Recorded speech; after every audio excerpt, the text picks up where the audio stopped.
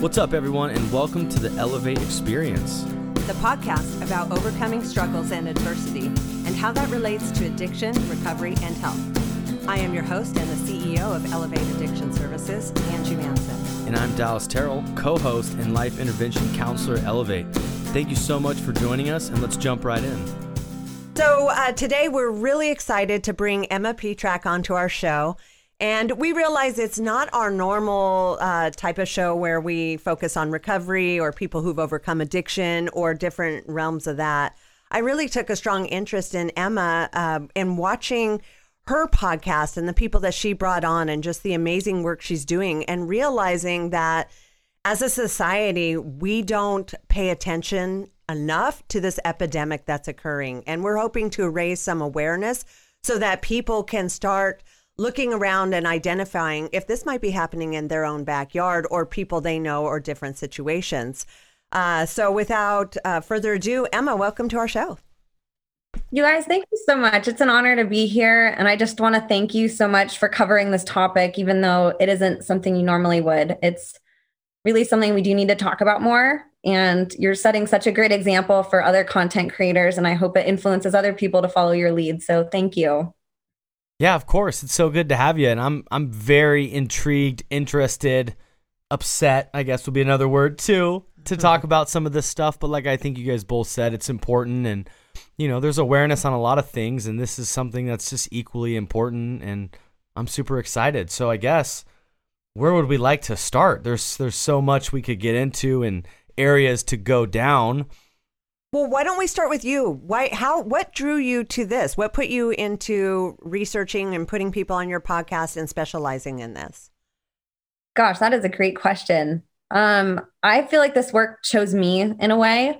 It's not something that I knew I was going to get into, but I think we all this past year and a half got thrown into a lot of different mindsets and thought patterns that we never had before. You know, 2020 really disrupted us a lot mentally and emotionally. And I think it made a lot of people start realizing that, hey, there's a lot of things I don't have answers for. I'm going to start looking myself to see if I can see through some of this, because there's so much being thrown at us. So obviously there's a lot of politics going on this past year. There's a lot of events going on in the world, a lot of tension, a lot of division. And one aspect of all of this that I noticed kept coming up was child trafficking. And I didn't quite know how it was mixed into all of it or why it was continually being thrown into some of these rabbit holes that I was going down. So I thought, gosh, even if there's only a 1% chance that this is true, that these crimes against children happen, I want to at least know about it so I'm aware, because I've never learned about this before. I had heard, I think all of us, you watch the news or you pick up a magazine, or whenever you're young, milk cartons, we're exposed in weird ways, even if it's walking through a train station or going somewhere and you see a sign for a missing child. But at the same time, I think it's something we're so conditioned to seeing, especially from the milk cartons being little, that we just tend to kind of walk by and you think, well, somebody else is going to take care of that. And you think it's kind of a 1 in a million chance that it happens, that it's something that easily these children are going to be easily found and brought back to their parents. And again, that somebody else is kind of taking care of that. And what I discovered was that just in America alone, there's about 1 million children a year that are reported missing. Wow. And you never see a single article about it. You never see that making a headline. That is a significant number of children reported missing. And those stats really staggered me. So I started looking in other countries. Is this just America? And you realize that these numbers add up. And this is a multi-million children go missing every year. And it's a $150 billion industry as a whole. It's almost surpassing the drug industry and what it's generating every year. And it would sit at the top of the Forbes 500. And Wow. That flabbergasted me. And I thought, oh my gosh, there's all this division happening. Child trafficking is something that's actually unifying. Nobody hears these stories and it doesn't pit each other against each other. And there's nobody bringing awareness to it. I shouldn't say that. There's some really great people bringing awareness to it. But I should say in mainstream, there's not a strong campaign behind child trafficking, even though this really is an epidemic happening in the world. This is a massive problem that we're not being told about in mainstream media, and it's being covered up a lot of times whenever you try to look for it, or it's deemed a conspiracy theory. And it really does this injustice because there's a lot of children right now. There's millions of children in the system right now. There's billions of dollars being generated, and there's people going on with their lives not asking questions about it. So I really decided to devote my time to it. When I started looking into it, realizing I couldn't find material on it, I was digging through articles, hours and hours and hours of research on this, and I had to dig so deep to even find statistics, to find actual survivors of human trafficking, satanic ritual abuse, trauma-based mind control, and other types of abuse. I had to really dig to even be able to find a survivor. And when I did, shortly after, a lot of times they're deleted from social media platforms. And I'm thinking, why are their voices being silenced? What about this is so great that there's people that don't want us to know? So I really just started digging. And after about a year of this, I had been very vocal about it that year on social media and really made a case in point of, hey, we need to look into this. We need to start asking questions. Where are all these millions of children? Who is pocketing all this money? Where is this happening? Why is this happening? How is this happening? We need to ask questions. We need to cover this subject. Yeah. And I had just started up a podcast. And I didn't have a complete vision on it. I just knew I wanted to talk about things that other people weren't. I wanted to bring light, like you guys do, to hard subjects. And I wanted to feature guests that would offer insight that you don't find on just every podcast, that it's subjects that aren't talked about all the time. There's a lot of people, I'm an entrepreneur myself.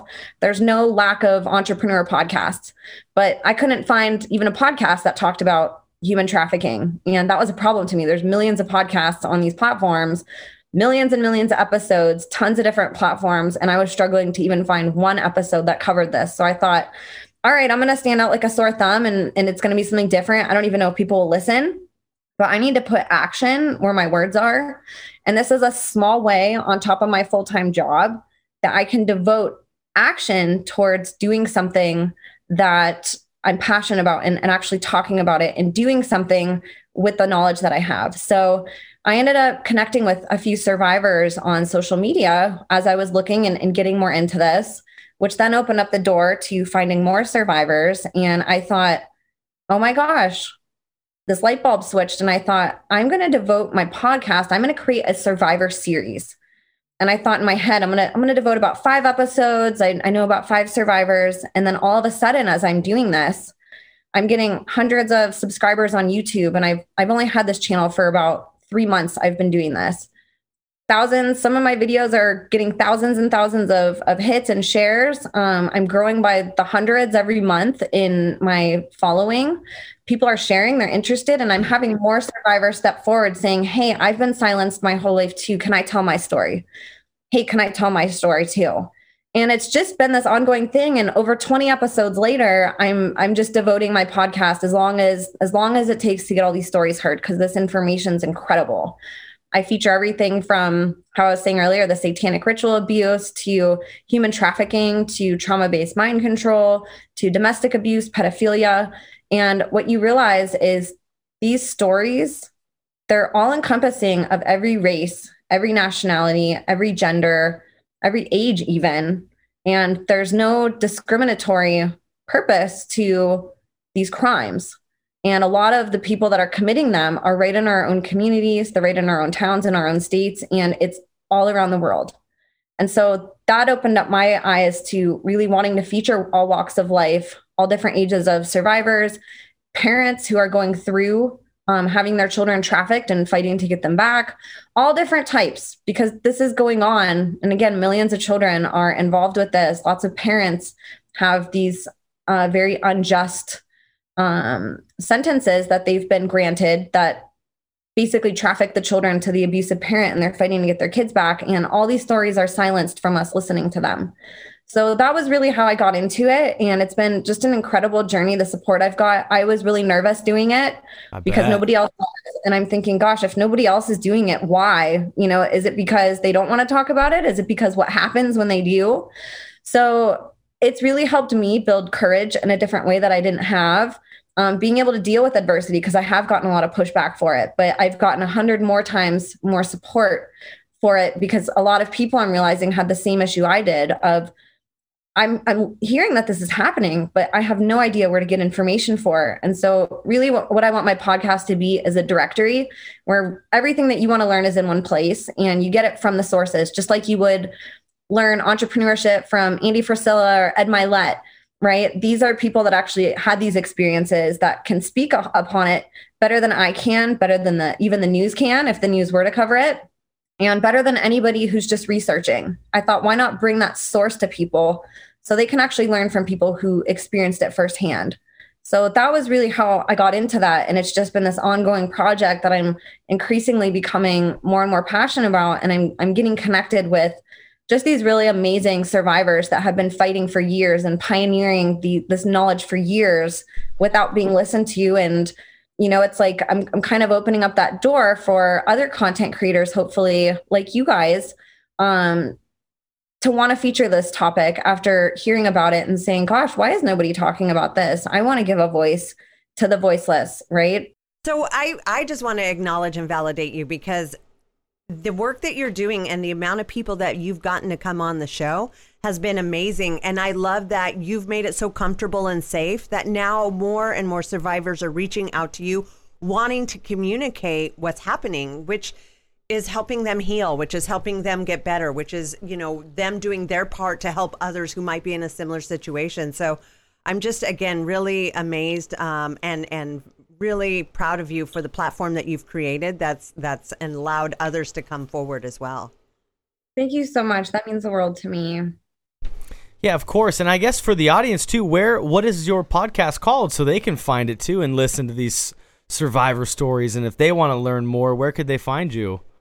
It's called The Imagination Podcast. And I'm on Spotify, Apple. I'm on a bunch of like iHeartRadio. There's a bunch of kind of third-party podcasting platforms I'm on. And then I started a YouTube channel as well about 3 months ago with the same name, The Imagination Podcast. I love that. Okay, cool. Well, I'm definitely going to check that out too after this. But yeah, I mean, I disagree. I just agree with Angie as well, where it's so cool to hear about people being called into these crazy purposes and these crazy callings. Like you said, it found you, and, you know, trying to 10 years ago, you would have never expected that this was the work that you were doing and found yourself in. And yeah, it's admirable. It's honorable. And I'm so glad that we get to talk about something and bring some light to the dark, I guess, you know, and I'm very excited to learn more and figure out how I can help too, and share with the audience what there is to do to be aware and how they can help, and talk about resources and solutions. And I'm just excited to get into all of that.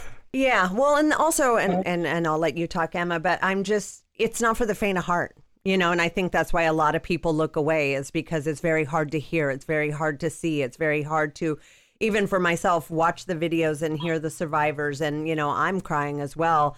It's hard to hear, but it's almost like, you know, we as a society want to turn away from that stuff, but that's why it's gotten so bad. And so we have to raise up our confront to look at it and say, okay, what can I do to help or change this? So again, thank you for your work. And what I really want people to understand is that we're familiarizing ourselves with abuse, but in a completely different way. Like, we're not ashamed to make a movie like Saw, which is basically torture porn, #1 at the box office, and see movies like that repeatedly. But we refuse to look at what's actually happening in our world and making that a #1 priority to see plastered all over the news and making that a part of our normal conversations. So I think if we really just try to reframe some of the things that we are familiarizing ourselves with and saying, it is uncomfortable. It is something that is not for the faint of heart. And what I want people to understand, even in my role doing this, it's really hard for me. Like most podcasts, the people featured are talking about the most amazing, successful accomplishments and moments in their life and the moments leading up to that. And my first time talking to somebody a lot of times on these podcasts is them being vulnerable enough to tell the absolute worst horrors that you could ever think a human go through. So it is hard, but I tell people, if it's hard to listen to, imagine going through it. And millions of children are going through it. And just because it's not your child, It doesn't mean that it can't happen to your child. It doesn't mean that it couldn't have been your child or you. And it doesn't mean that you don't know people that are going through it. And a lot of times these cases aren't concluded, they're not solved, and they're not even recognized because people don't even know or have the awareness that it's even happening. So they don't even know what to look for, where to look for it. And so a lot of times these cases fly under the radar and we're completely unaware of it. It's not something that's sitting in our conscious mind that we're even able to comprehend happening because we don't even have the awareness that it is. Oh, of course. And it's like kudos to you too for being able to hold a space where talking about that stuff is okay, right? Where it's like creating a space for it to be safe and it to be okay for those things to exist. Kind of like we were talking about earlier, where it's not for the faint of heart. It's super difficult to sit with that.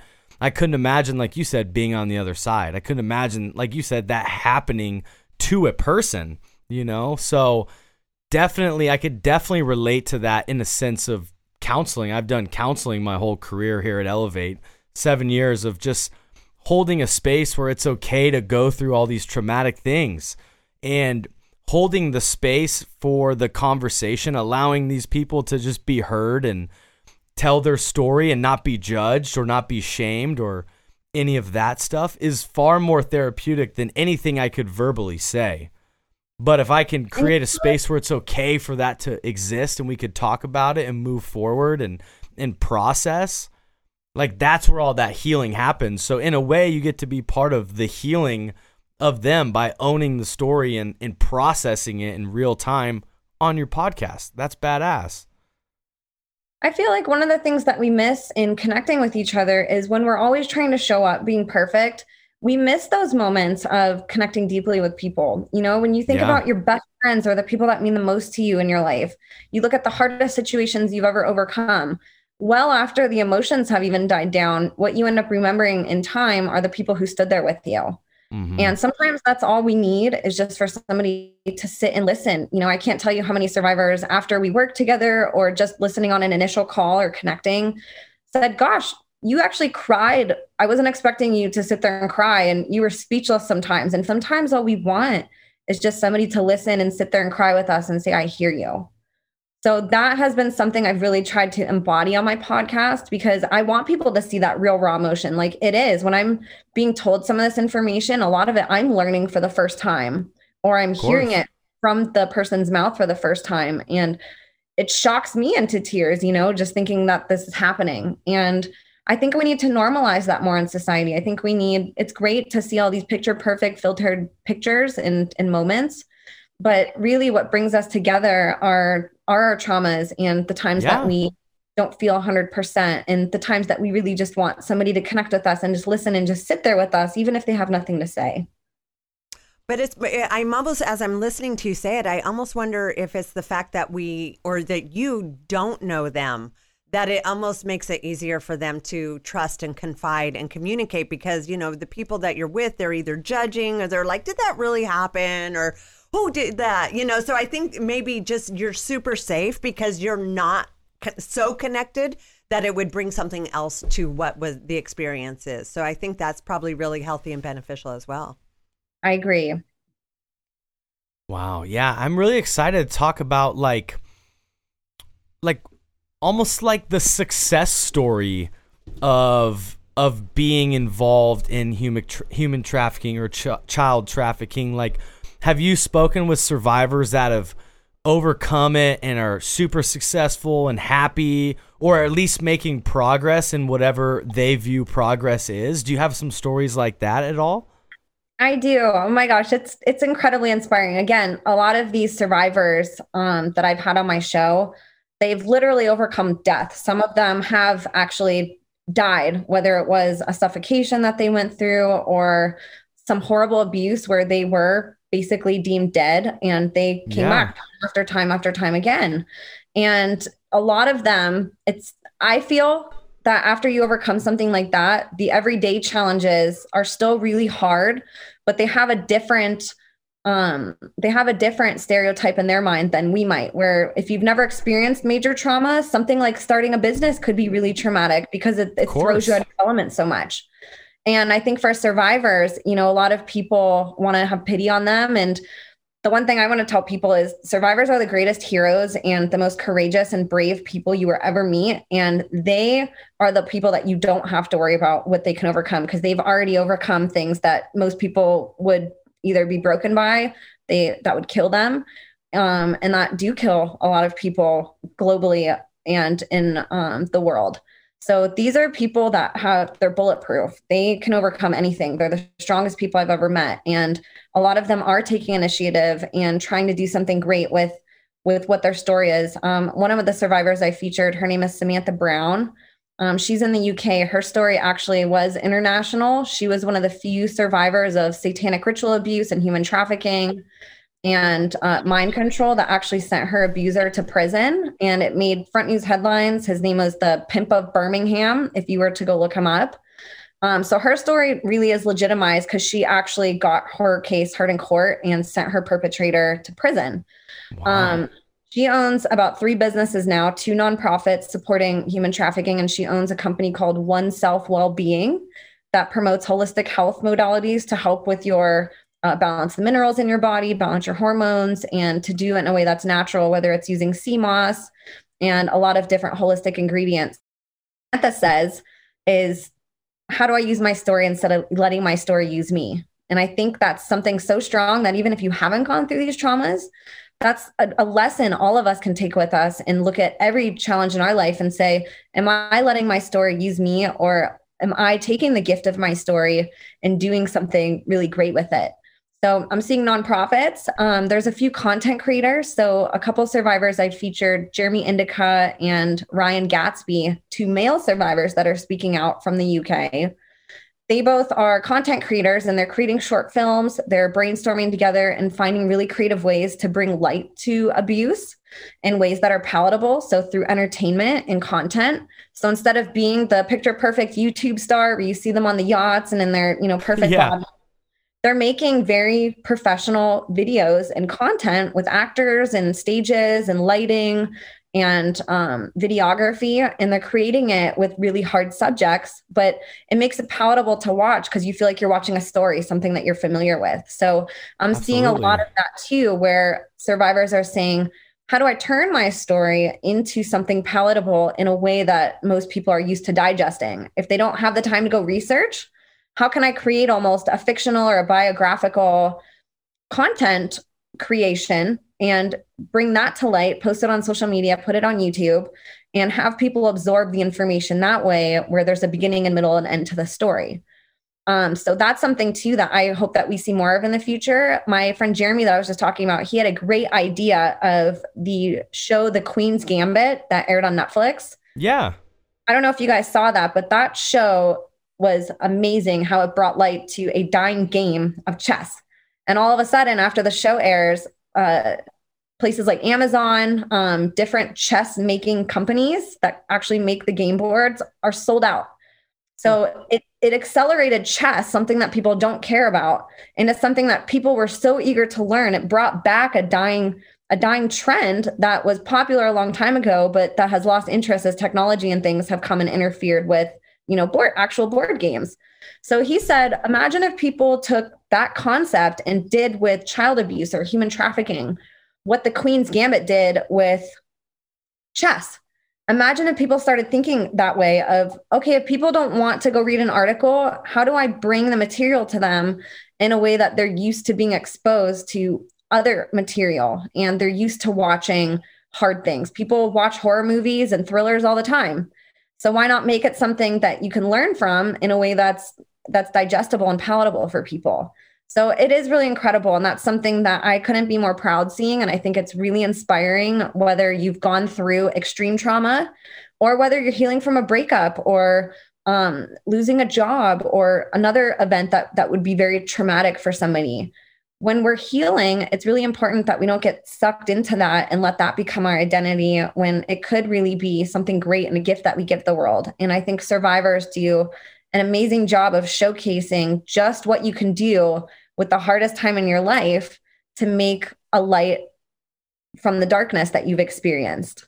So it's really neat. And it's been an honor. Even a lot of them have created books. So I would say about half the survivors that I featured, they're either creating a book right now or they've had one or two out that are trying to educate people. So even that, right? It's like making a book is hard for even somebody that's never experienced trauma in their lives. And you see these survivors jumping in, talking about these really hard subjects and personal things about themselves, just so people like us can learn. I love that. There's so many parallels to people who've overcome addiction. Same sort of thing. Are you going to let it define you and be the victim of this your whole life, or are you going to overcome it? And those that overcome it do better than most people because they've done all the work. They've addressed the trauma. They've worked harder and pushed harder, and they've overcome massive things. So they actually realize they're capable of anything. So I see a lot of parallels there with drug addiction and survivors for sure. Yeah, absolutely. That's what I was thinking too. Like, I think the big thing that keeps coming up is like the trauma and experiencing trauma. As a human being, you're going to experience trauma in your life 100%.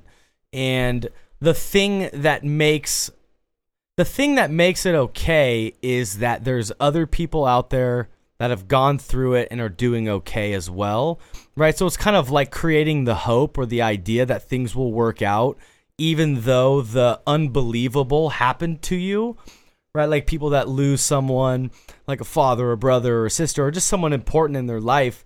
It's traumatic because it's such an unbelievable event. It's so hard to digest or process that it's real, and when you can get support, whether it be in a movie or whether it be in the newspaper or a podcast, essentially we're just adding more support and we're creating more awareness so that the people out there that have been through these things have somewhere to look to, have someone to say, hey, this happened to me too, and it's okay. Absolutely. Yes. It's, we don't have any trouble accepting that 1% of people might make it to the $1 million check that they get or to be a billionaire. But the other statistic that we're ignoring is that only 1% of those millions of human trafficking victims actually make it out to become a survivor. 1% Jeez. out of those millions and millions of children actually make it out. Most of them, their shelf life is only 7 years. And after that, a lot of them, they either die or they're kind of tossed to the side and they're forgotten about in society, or many of them go into prostitution because that's the way that they grew up and they continue that cycle, or it's generational.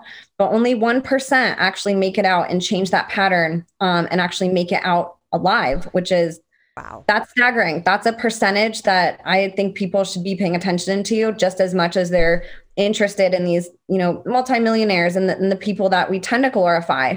That's great. Glorify those people, but we also need to glorify what a heroic and courageous thing for somebody to have overcome in their life, to be that 1% that's here to educate. And they don't make millions of dollars doing it. They do it out of the goodness of their heart. So we're aware that this is happening. 1%. I mean, that's just 1%. that's awful. I can't even wrap my head around how little that is when we're talking about $1 billion industry and millions of kids across the whole world. Like 1% is such a small number that actually makes it out. Yeah. And people say, well, it's a conspiracy theory. Why would people want children? And you have to think, right? Unlike drugs, which are used once and they're sold once, it's disgusting to say, but a child can be used over and over and over and over again. And like I said, the average shelf life of a human trafficking victim is 7 years. So that is a lot of money over that 7-year or less or more period that somebody's in that system. It's very, very valuable. And it's not just sex trafficking. There's organ harvesting. So organs from children are worth a lot more, and they're healthier and more vital to our body than adult organs, which might have gone through years of wear and tear. That's a huge business, organ harvesting. So a lot of these children's organs are harvested. And then there's also labor trafficking, which I think is probably the most familiar for people that they're able to kind of wrap their mind around, or child slaves. So working for, whether it's a corporation or a small business, and being part of that labor team that's actually cog in the wheels, even though maybe you're 3, 4, 5, 6, 7, 8 years old, you're not nearly old enough and you're doing very, very strenuous and oftentimes fatal labor. for whoever it is that they're Jeez. working for. So it's a really big problem. It's not just one thing. There's many ways that you can take a healthy child and use them over and over and over again, repeatedly over that period of time.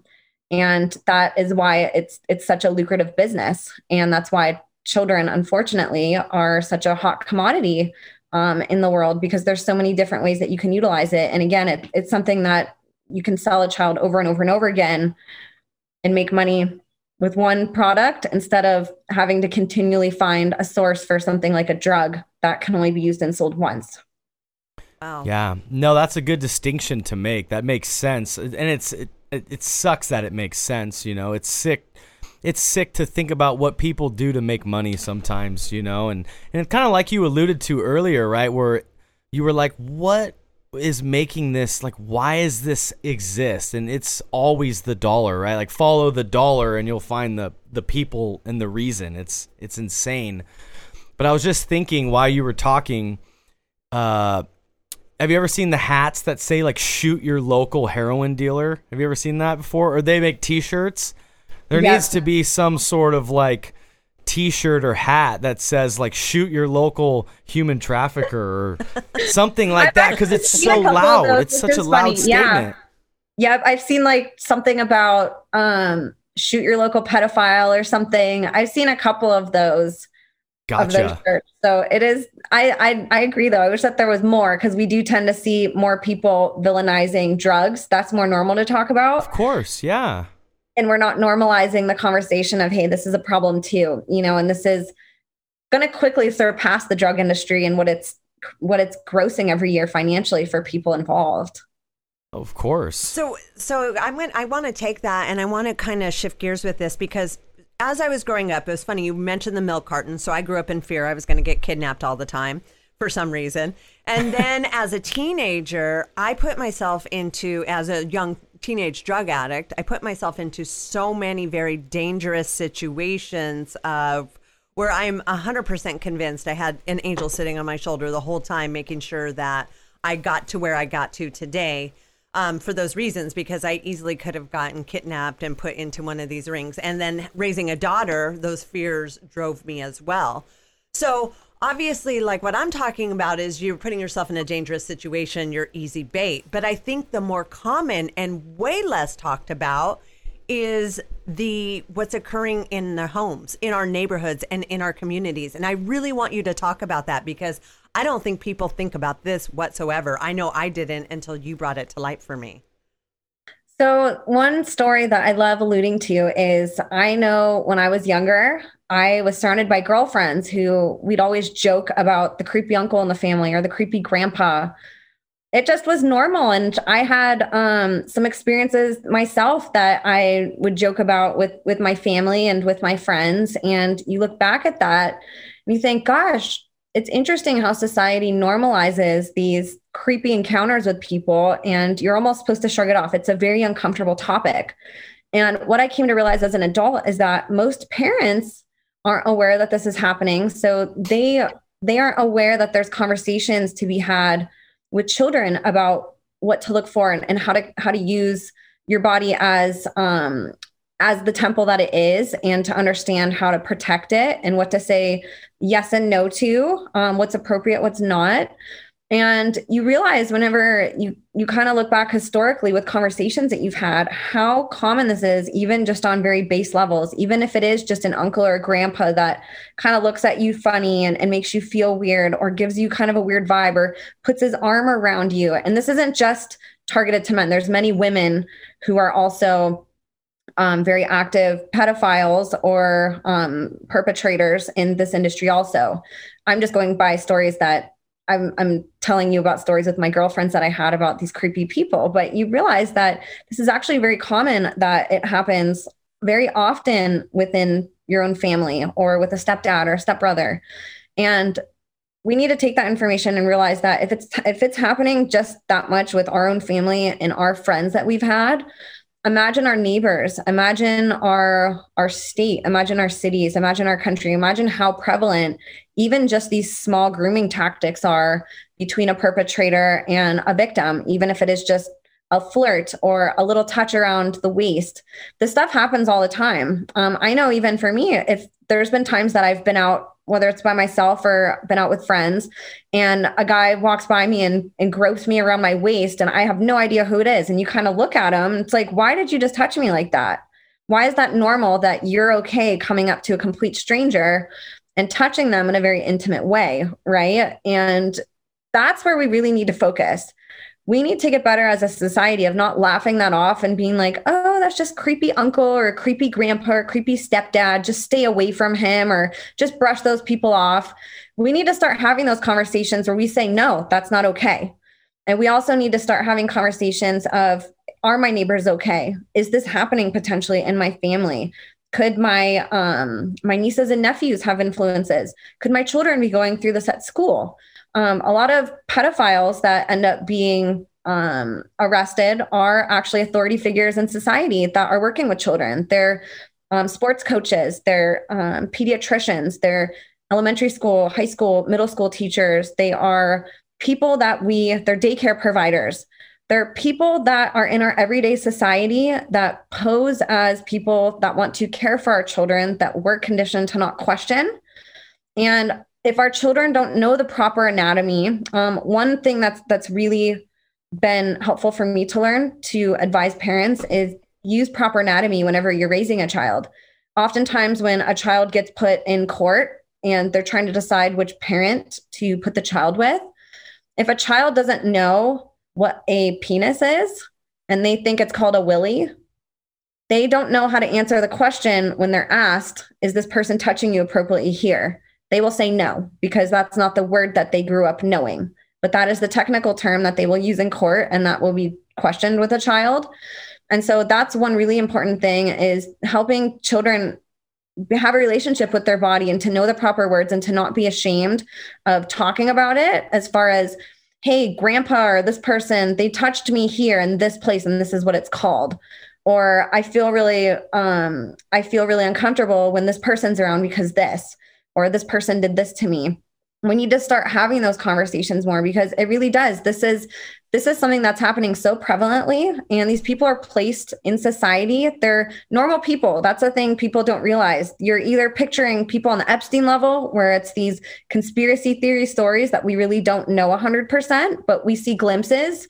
Jeffrey Epstein brought down a lot of information and opened up a lot of eyes just to this is happening, but that's such a small amount of people that we're not focused on our own communities. We're not focused on our local CPS that is taking in children, and we're trusting them to put them in good homes, when a lot of these families that are in CPS are actually human trafficking.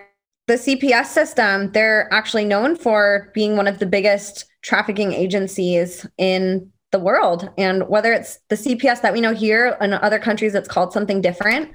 But a lot of these nonprofit organizations that we trust, they actually take kids that they rescue and they put them back into CPS or CPS related organizations. And they don't realize that a lot of these families that are involved with receiving and fostering kids through CPS they are paid pimps, and they are paid families that host children. They abuse them. I actually did a podcast with a girl who went through the system. She was in 80 some homes. Wow. And almost 20 of those sexually abused her, raped her, did something really horrific to her in those homes. And she realized very quickly that this is something that it's a cycle, and these people are placed in there. They pose as very good families. Like I said, they're not your creepy crackhead looking person that you see on TV who just got arrested with the creepy mugshot. This is the pastor at your church. This is the affluent pediatrician in your city that is friends with and sees a lot of families. This is the soccer coach that's been with your team for, 15 years at the same school and who has a great reputation. A lot of these cases, because children don't know how to enunciate what's going on. They're not taught. We're not even taught this as adults that this is happening. So imagine a child being thrown into this and their brain's not even fully developed. They don't know what they're consenting to. They don't know what's right and wrong. All that they know is, well, this person said that it makes them feel good. And they told me that I'm friends with them. And this is what you do as a friend. So I'm going to do it. There's a lot of grooming that takes place in a lot of these situations where pedophiles, they're very great at manipulating and knowing what to say to a child to get them to consent. Even though children can't, they groom them into agreeing and going along with what they're doing. And the child never asks a question because they're so convinced that this is just what you do. You're my friend and you care about me and you tell me you love me. So this is what happens. And the thing I really want people to just consider is, yeah, the Epstein story, it was great because it brought awareness to this topic to everybody. Everybody was now aware that this existed. But the level of the Epstein case is something that we're probably not going to know a lot about for a while. It's not something that is really easy to access with all the people that they say is involved. And some of it could be conspiracy. We don't know yet. But what's not a conspiracy is the that this happens on the ground level, right in your own cities, states, countries, and globally. This isn't just some elite thing that happens. This can be generational to where satanic ritual abuse, for example, is something we've focused on lately, which is a generational ancestral family pattern that gets passed down generation to generation. There are ancestral families that have these specific abuse tactics that they do to children under the age of 5.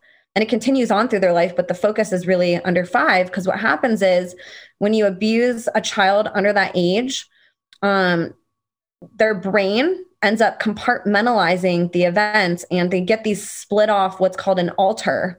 So they used to call it multiple personality disorder. It's now known as dissociative identity disorder today. They've changed it. They used to think that they were these separate personalities, but what happens is when you experience trauma to the point where you're almost dead or you're dying, it's too much for the child's body. So their brain creates a separate compartment to deal with that trauma. So that way they can go to school and they don't have to think about it. And it stores way deep in their brain. And then whenever they're exposed to that trauma again, their brain switches, goes back into that alter, that personality. Even though it's not a personality, that's what they used to call it, but it goes into this separate alter, the separate part of them. And that part of them deals with that abuse again. And what happens is a child can actually develop hundreds of compartments in their brain that each deal with maybe a separate family member or a separate type of abuse, or maybe during a ritual, there's 5 different things that are traumatic that the child's dealing with. And there's 5 different parts of them dealing with that.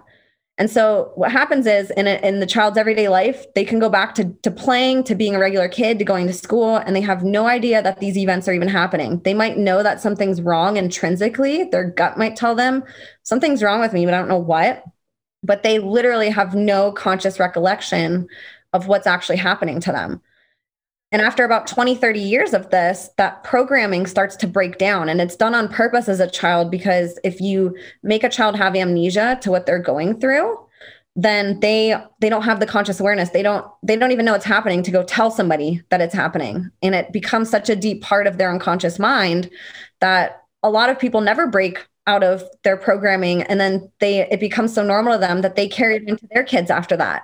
And they traumatize their kids. So their kids go through that same mental process. And this abuse is horrific. It is absolutely horrific. It's so prevalent. A lot of these cults that you hear of that are taken down, or these pedophile rings, that's essentially what is being taken down. Whenever you hear about that, there are these generational cults that generationally abuse children over and over and over and over again. It stays in the family. And again, these people live everyday normal lives. They look normal whenever you see them. They participate in society. They can be a pastor at your own church. They can be your family that you run into at the PTO meetings at school. It can be the principal, the coach. There's a lot of people in society that are carrying down these patterns for children, and it's being covered up and it's not being talked about. And it's a topic that, in my opinion, is one of the most important topics, because it's one of the most horrific. The fact that it creates this identity disorder in a child, and it happens throughout their whole lives. You can integrate and heal from some of that. And there's some survivors who end up getting full integrations where they can function fully and they don't feel that they have the alters existing within them anymore, that they're integrated and they're whole again.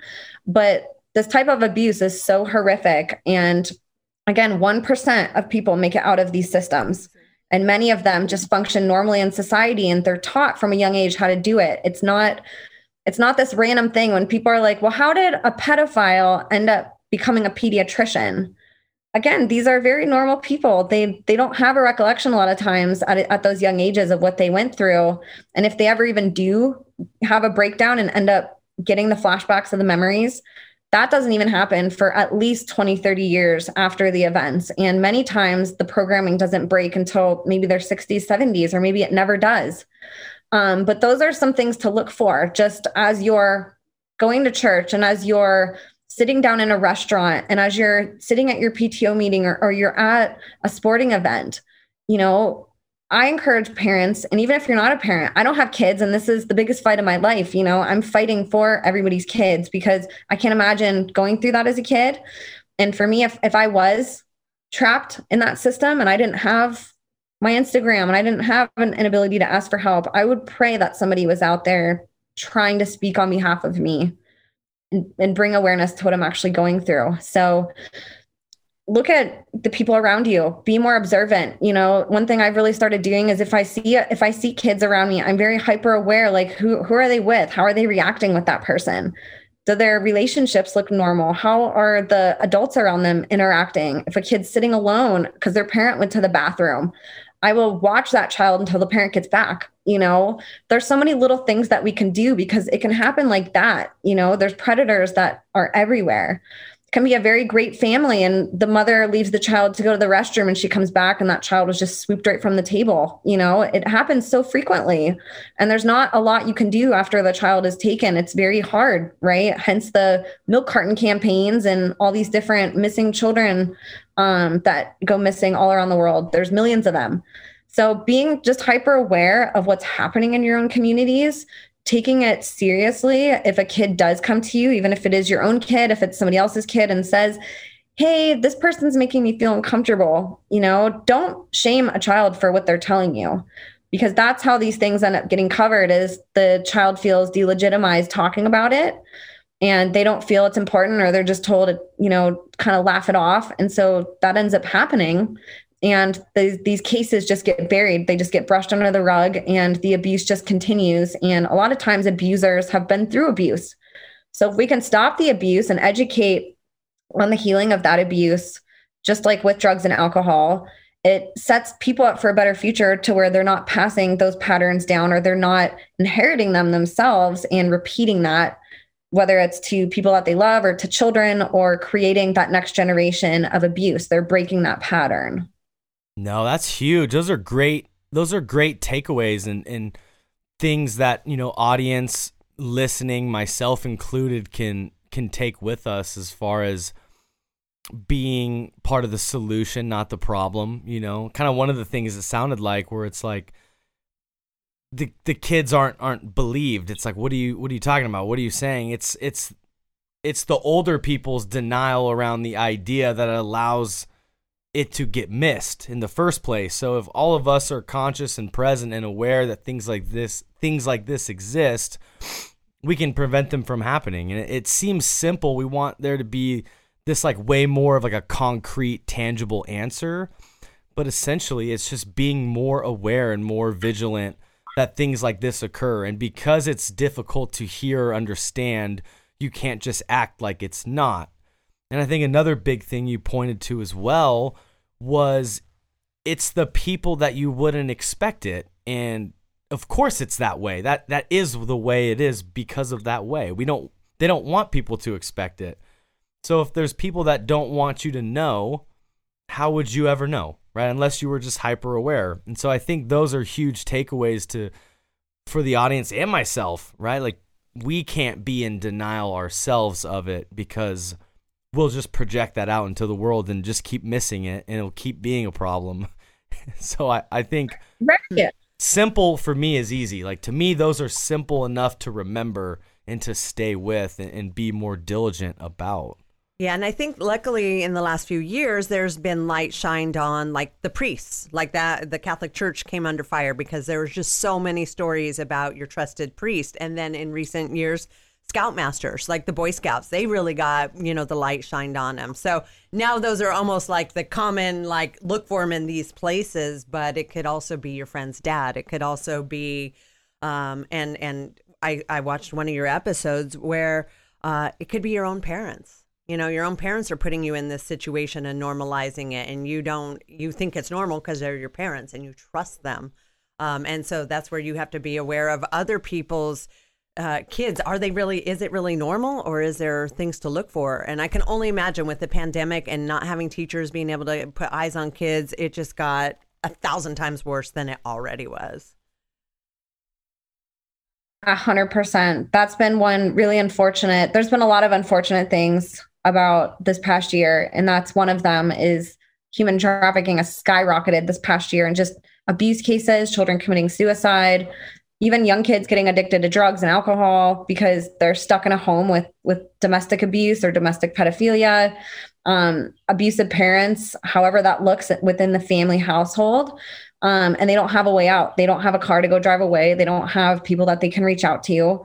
And it's a problem, and it's a lot of people might think that it was a blessing that kids got to stay home and they got to see more of their families. And in a lot of cases it was. There's been a lot of amazing family relationships that improved over this past year, but we also need to focus on the fact that this has never been more of a problem than it was before 2020. 2020 catapulted this industry as making more money than ever right now too. And the amount of children going missing, the amount of abuse, and the amount of children that are actually affected through suicide and depression and these different health problems that they're experiencing from being stuck in a household with the abuse. It's heartbreaking.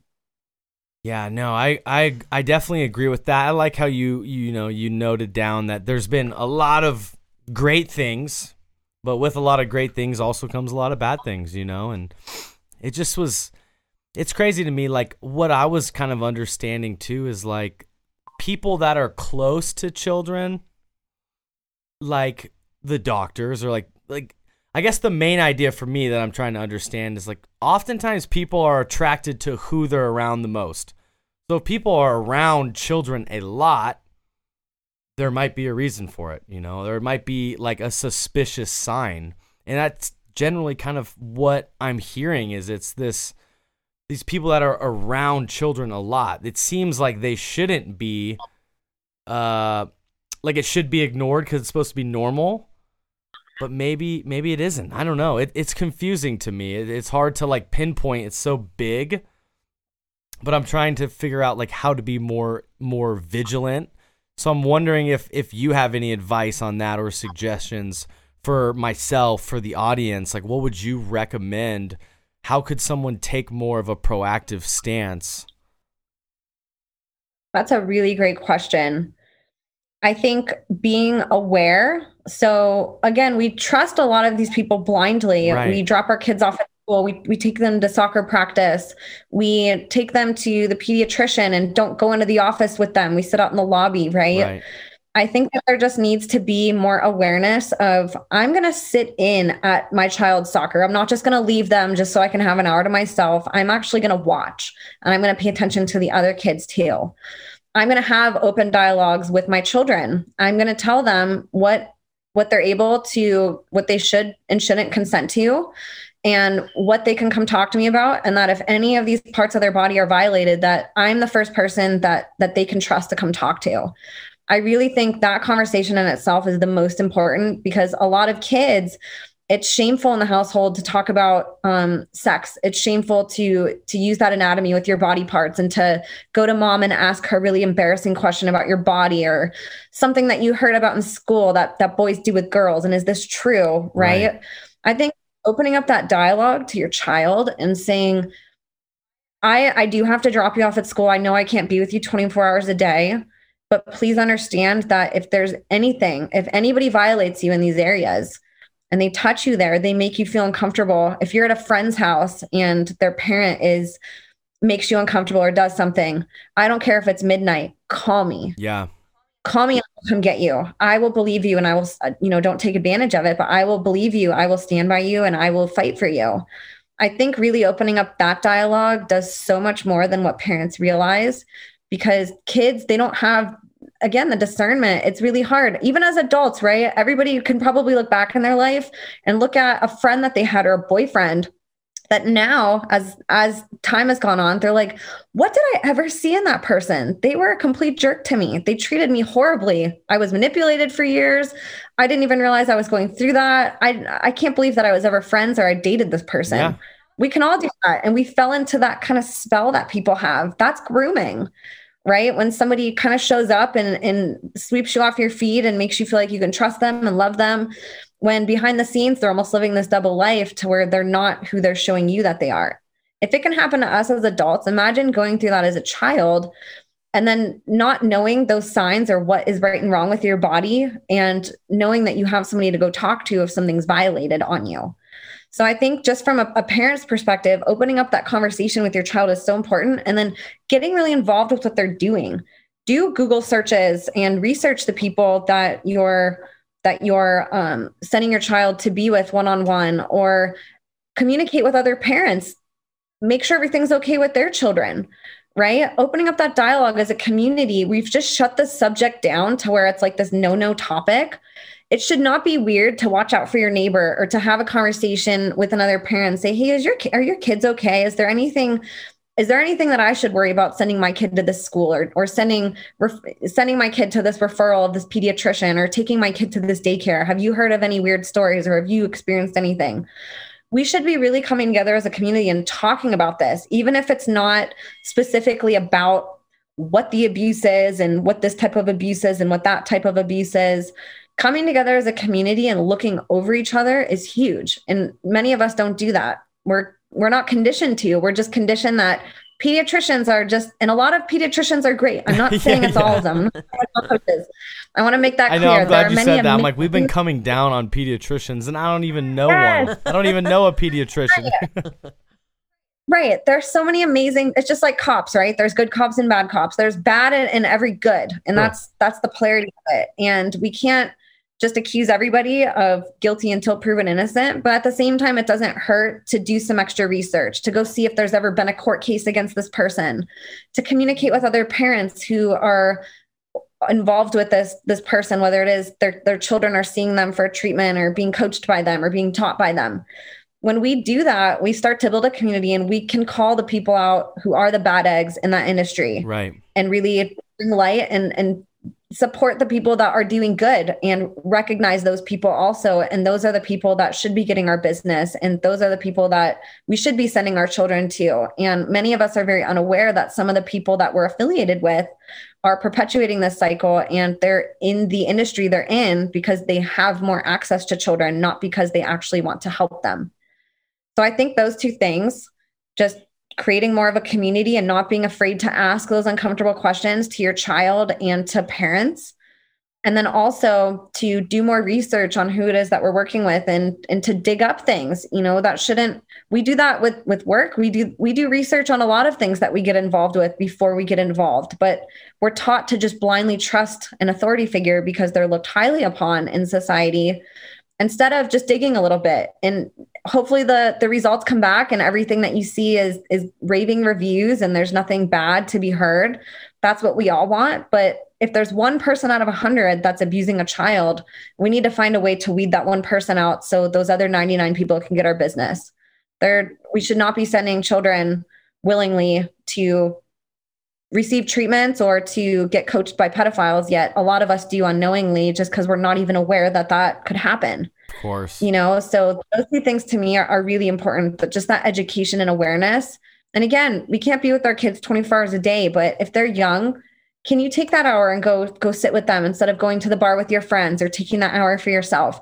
Can you go sit in the field and just keep an eye out on the kids while they're out there, knowing that a lot of parents are going to take that opportunity to maybe leave and not watch, or to sit on their phone the whole time?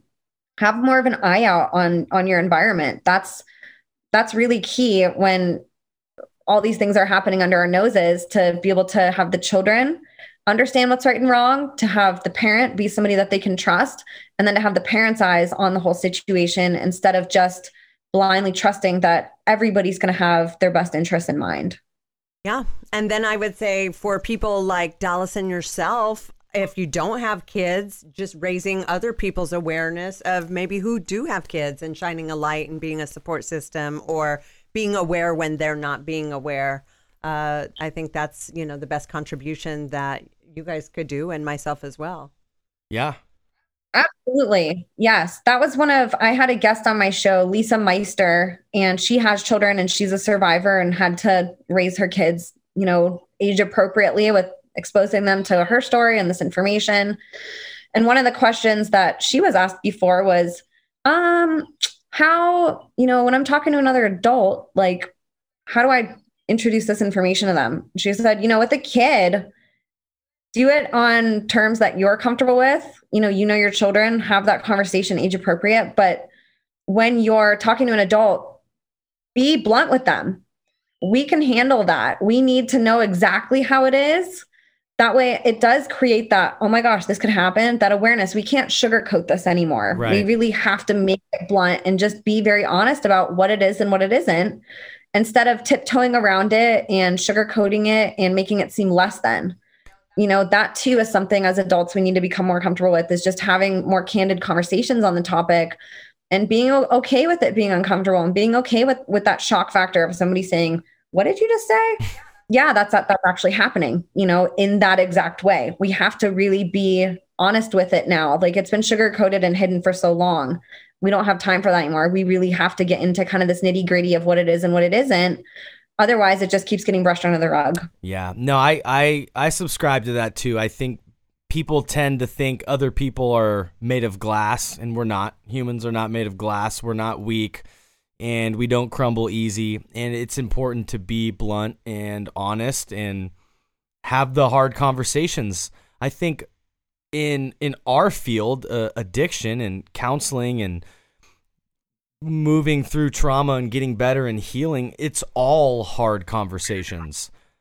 But a lot of the takeaways or the progress comes directly from someone finally asking that hard question, right? Someone believing that you're not made of glass and I know you can answer this. And on the other side of this question is healing or help or support or advice, whatever it may be. So I think that's a huge parallel or takeaway. And I'm glad you brought that up. The being blunt, go for it. Let people know these things do happen. We're not made of glass. Life isn't perfect. Yeah, blunt, direct, like whatever we need to say, just say it. And people will either be like shocked or they'll be like, yeah, I get it. Thank you. Exactly. Right. And there's different ways to talk to a child about it, but adult to adult, we really just need to start having the conversation however we can to get the information across to somebody so they'll take it seriously. Yeah. And let's be honest. I mean, from my experience in the rehab world, I would say 99% of trauma that's occurred, at least for women, I'm not going to quote that number on men, but every woman has been through some sort of either incestual or inappropriateness or even some form of rape is at the bottom of almost every woman's addiction. And so it's not like something they've never heard or thought about before. It's very common. It just needs to be talked about more so that they don't feel alone. Of course.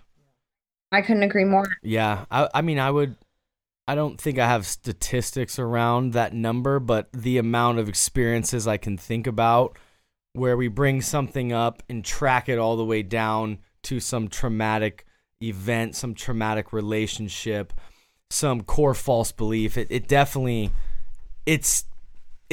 there. A lot more than most people would think. 100%. I couldn't agree any more with those.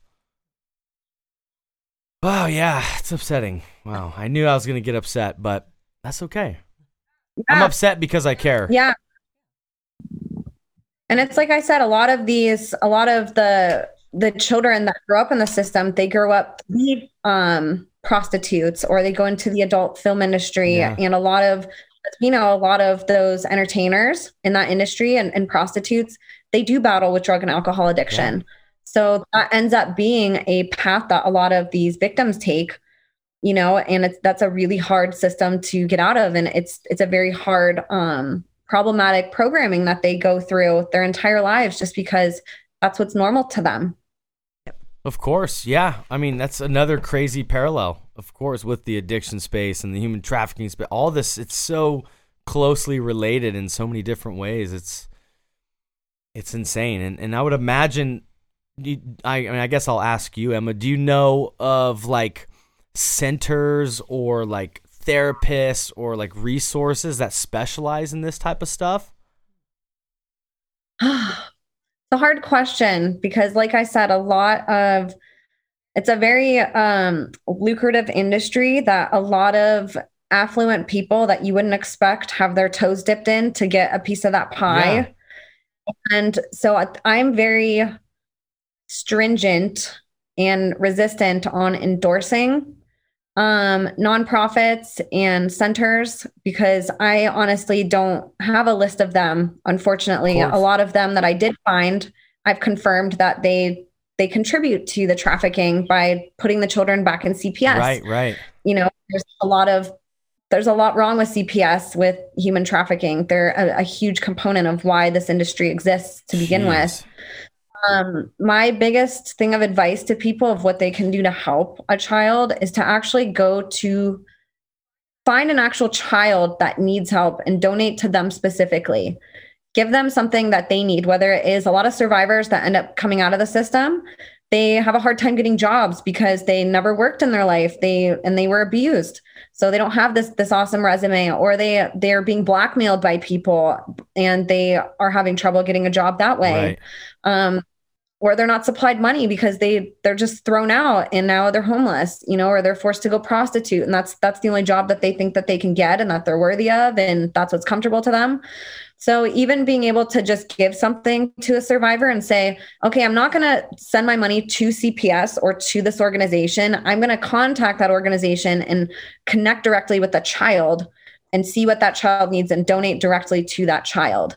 I like that. Resources are hard to find also because a lot of what you'll read is going to be considered a conspiracy theory about it.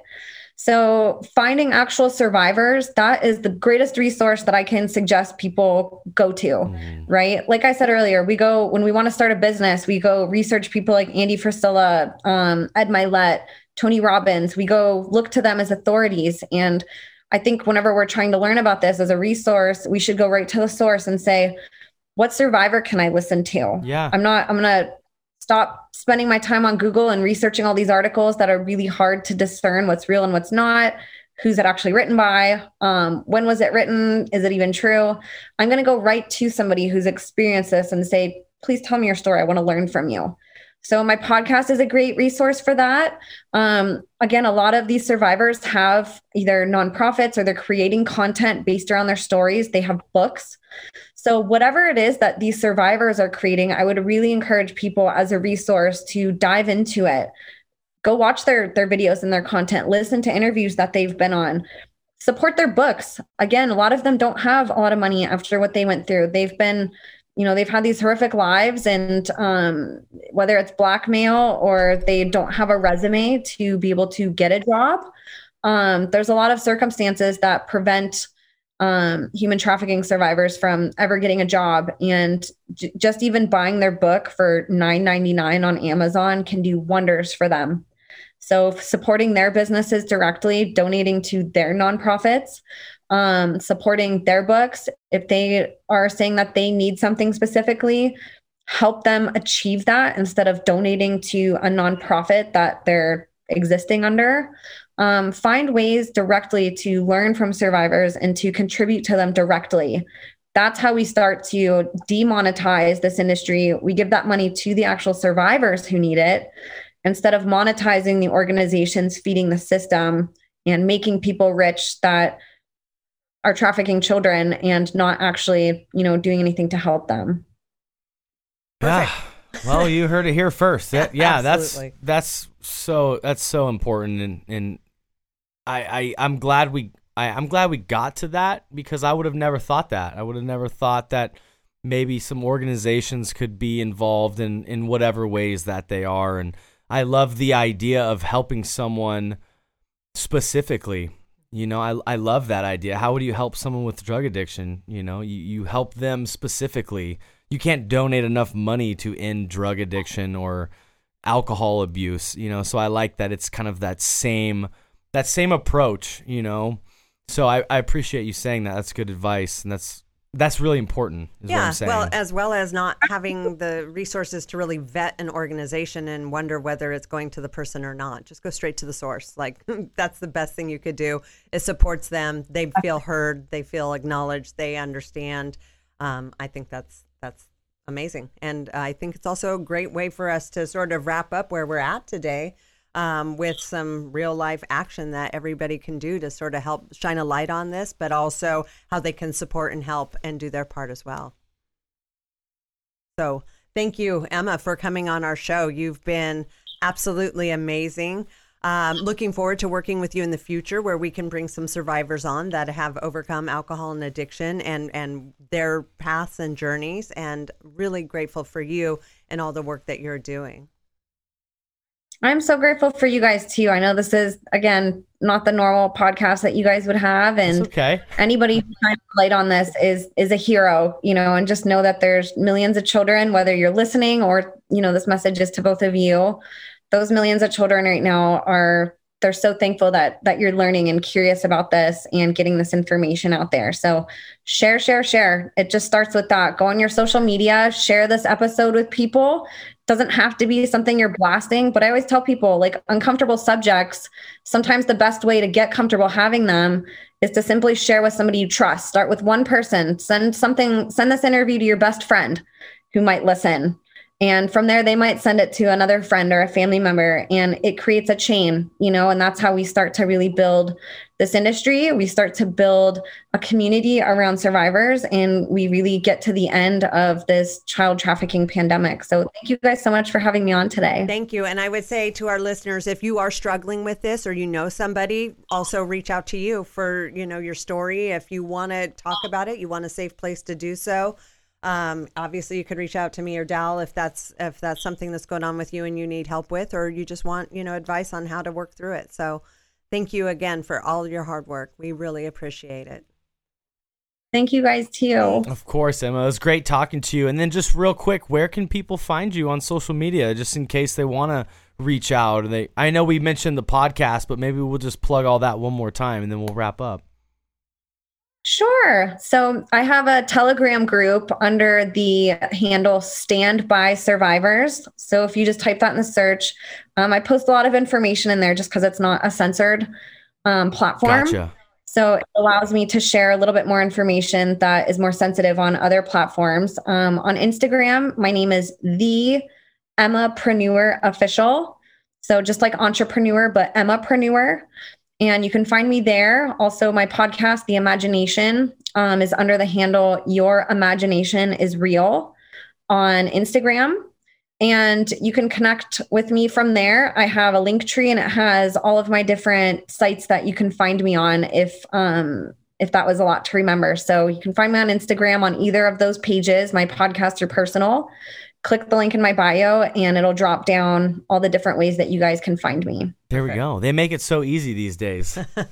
Yeah, and I'll put all that in the show notes too, so everyone can get to you. Awesome. Appreciate that. Of course. Well, thank you so much for your time. This was insightful, impactful, and helpful, and I appreciate you. I appreciate you guys too, and thank you so much for everybody listening. All right, guys, that's our show for today. We hope you found some value from listening. And if you did, please share with someone you know or love. You can find us on social media. We are at Elevate Addiction Services. And if you or a loved one are struggling with addiction, please call our toll-free, confidential 24-hour helpline at 833-33-SOBER or visit our website at elevaterehab.org.